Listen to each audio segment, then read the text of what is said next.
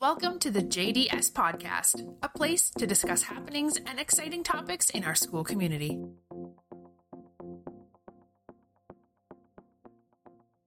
Hello, everyone. I have a wonderful group with me today for our podcast, and we're going to be discussing the school-wide read, The Gift of Failure, how the best parents learn to let go so their children can succeed.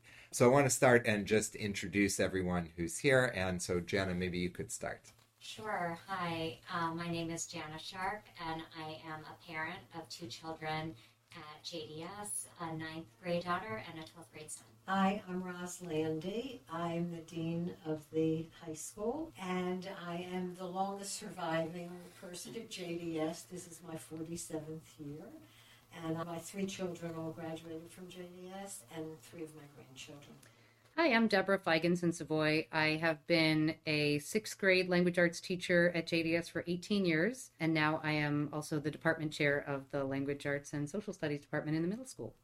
Wonderful. Thank you guys for being here. And I'll just add that I have 2 graduates of the school as well now. So I wanted to share with our audience a little bit about our school-wide read. And every year we choose a book to read. And the way that we do that actually is different topics or titles come to my attention, either from our leadership team or teachers in the school. And then I usually, towards the end of the school year, share that out with our entire faculty. And we have kind of a vote on that. And so this year, the winner was The Gift of Failure. And then our podcast is really meant to kick off a period of discussion in our school community, both with families and with administrators and faculty, about the topics that are raised in the book. And so there will be blogs and some discussion groups and our podcast and maybe some other ways of communicating and discussing the book. So the book that we are discussing is The Gift of Failure by Jessica Lahey. And Lahey details the evolution of American parenting at the beginning of her book, how their cultural shifts have affected parenting practices in American society that's trained children to value points and high scores and rewards over the process of learning. This fixation on extrinsic rewards has resulted in an intense fear of failure, and from Lahey's perspective, has destroyed many children's love of learning. So first question is wanted to ask you, why do you think society has become so fixated on points and scores rather than on learning? I think there are a number of reasons behind the change. 20 years ago, 25, almost 30 years ago, when I was raising children, the world was not nearly as stressful as place. Some of that has to do with the internet, that everything was in your face. Some of it has to do with an increase in crime and parents being frightened about their children and their safety, and so they become very, very overprotective and try to smooth the way for them. I think that's part of the reason parents have changed somewhat, becoming more overprotective. I think the other thing is the college admission scene. And 35 years ago, it was easier to get into college. My children wouldn't get to the colleges they went to probably because there were far fewer children who were applying to college. And today, the numbers are extraordinarily higher. And in addition, colleges are looking for diversity, which 35 years ago they were not so much. So the competition has increased so much that parents become anxious, and that therefore transfers to their children becoming anxious and focusing only on the grade or the transcript. Yeah, I mean, I also think it's sort of like the easiest thing to see and the easiest thing to think you have control over, because there's, it does feed on anxiety. There's so much else going on in adolescence. But if that grade or that score is high, then maybe everything's okay. So I think it's kind of an easy target, like what you were saying. I think anxiety has definitely amped up. I would say, starting with the internet being exacerbated by 9/11, that was a big period of change. And then 2008, there's just been a lot of moments where the general collective anxiety has increased. And I feel like a lot of people need a place to put it. And just reflecting for myself as a parent, as much as I think parents do want to push back against societal influence, we often get dragged into it a little bit. And what I sort of see is especially in this community, many successful families in so many different aspects of their lives, and they want their children not to just be successful, but to surpass where they are. And if we think back a little bit about American Jewish history, every generation of American Jews has become more engaged in American society and more successful either financially or fitting in American society. And then we've reached the point at which can they continue to do this? So I think there's some anxiety around that. I would also like to just say that all parents, almost all, in my experience, the thousands I've met, all parents are well-meaning. They don't want to hamper their child or control them or hover. They do it out of love for their children, and parenting is the most difficult job anyone can ever have. And so I think we have to keep that in mind when we talk about what parents should and could do better, because it's not always so easy. Yeah, I think now's a good chance to shift in a little bit different direction. So I'd love to ask what you saw as the most salient points for you personally in reading the book, and what do you think in terms of incorporating some of the ideas and suggestions and recommendations that Lahey has in the book, either to the work you do in the school or to the parenting that you do with your children? You know, I liked her argument about how we try to make things easier because it feels like we're helping and it feels good, and it's very uncomfortable to not do that. And so, I mean, I guess, you know, my gut was telling me as a teacher, they're unhappy, change the way you're doing this thing. And so now I'm reading that and I'm really thinking in the back of my head, okay, are you doing this because you want to be comfortable? Or are you doing this because it is genuinely what is best for your students? And so I think that makes me rethink my grades, some of them, you know, and thinking about how honest I really need to be in reporting those grades and the challenges that I put before the kids and the amount that I let them or don't let them avoid those challenges. So, you know, on the one hand, it's really important to give kids grace and to be patient and to give them multiple ways to do things. But on the other hand, I do think that can go too far. And this has made me a lot more conscious of ways in which I potentially do go too far in that helping them too much direction. As a parent reading this, I think there was a real irony. The title is The Gift of Failure, and I know we're not supposed to be focusing on failure, but I couldn't help but reading all of the checklists and kind of wondering if I failed according to the standards of this author. So that was definitely going on in the back of my mind. The third chapter had a subtitle, though, that actually resonated more with me than the title, which was Parenting for Autonomy and Competence. And that, for me, was really my takeaway. It was, you know, okay, how can I as a parent refocus my energy and my attention on just raising truly independent, ethical humans? And so for me, that's my main takeaway, including the list of household chores that would be appropriate developmentally by me. I was feeling very good about laundry and lunches, not so good about household repairs or cooking. I think the thing that resonated most with me was not the discussion about failing, but the discussion a little bit off of what Jana said about independence.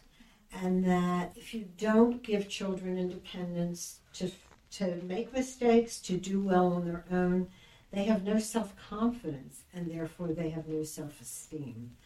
And I see that, and I think the worst failure I ever had in this school, many, many years ago, was a child who we continued to hover and allow to be anxious and not do, to the point where he never finished high school or went to college, because he never learned to be independent or to overcome those fears.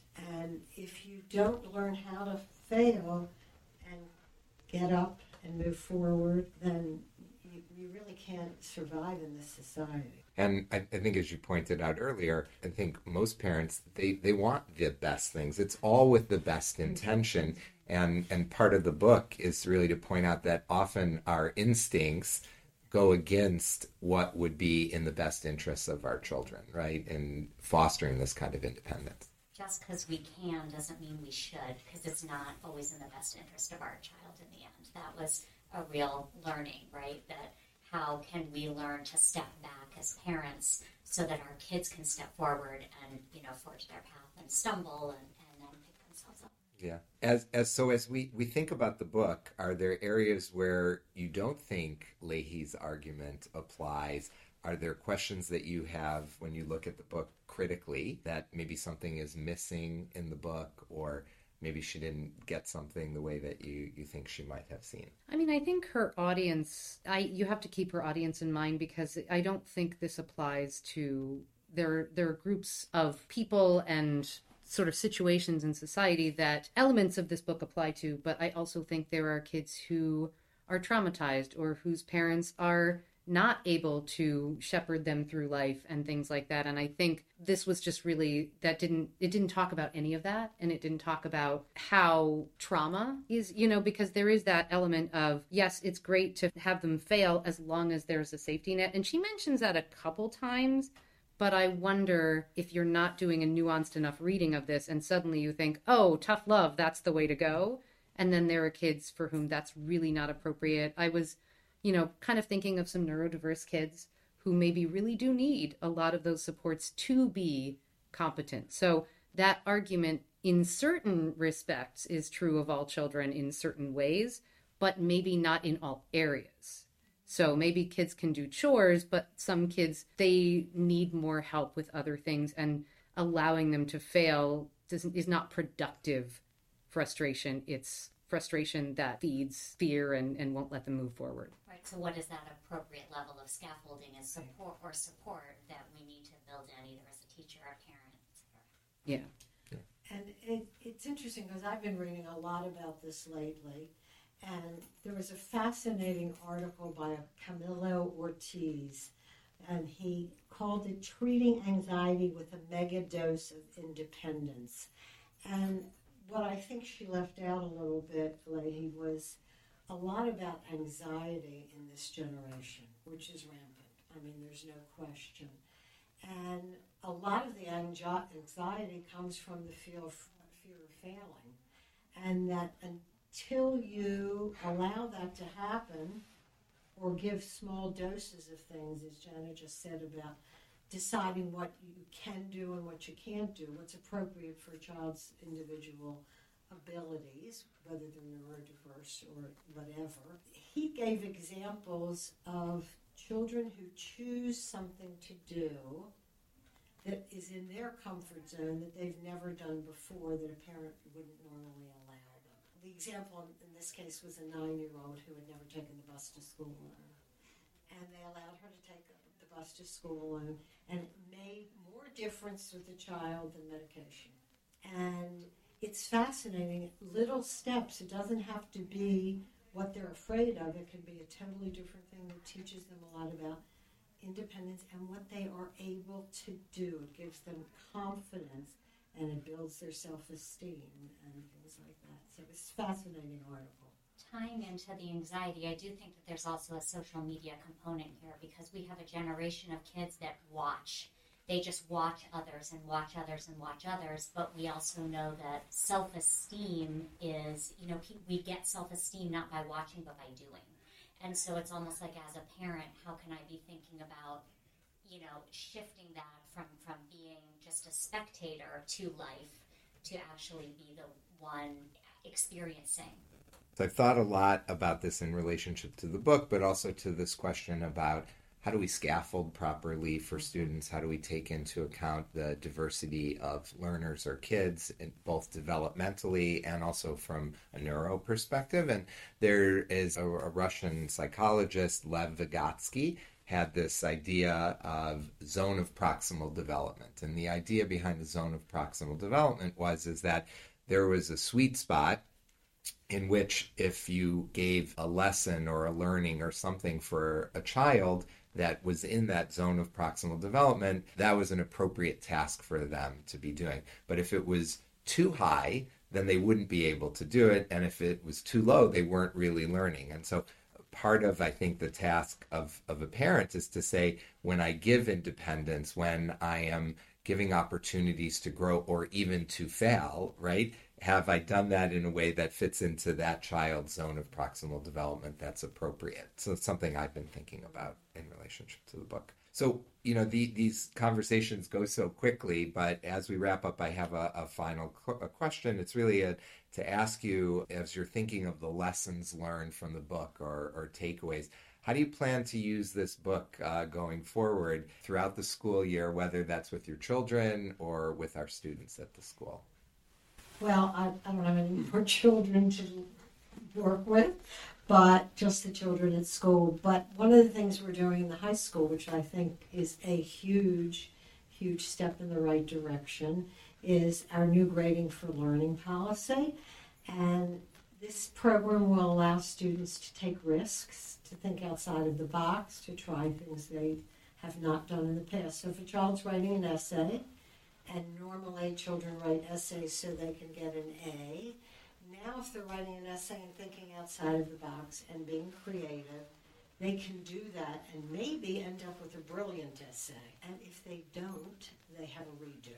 And that's part of the new policy, and one of the reasons we are making these changes, because we care about their learning and not their focusing on just getting the grades that we're allowing for change. And I think it's a wonderful step in the right direction.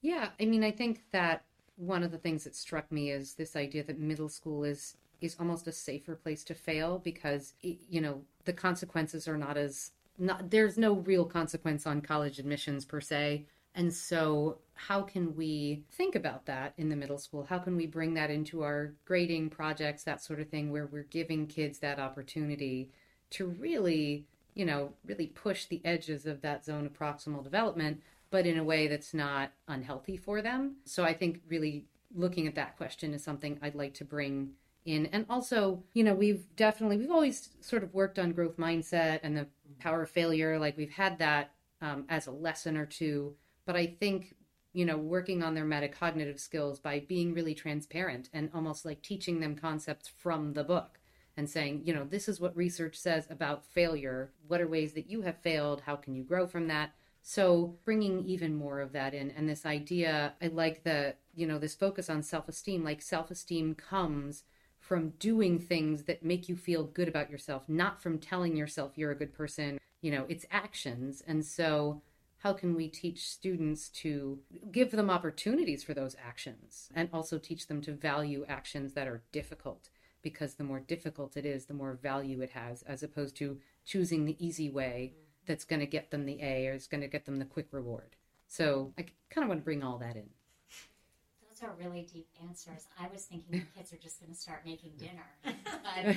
But really, though, I mean, for me, I think it's a constant reminder to just continually take a step back. I have a senior.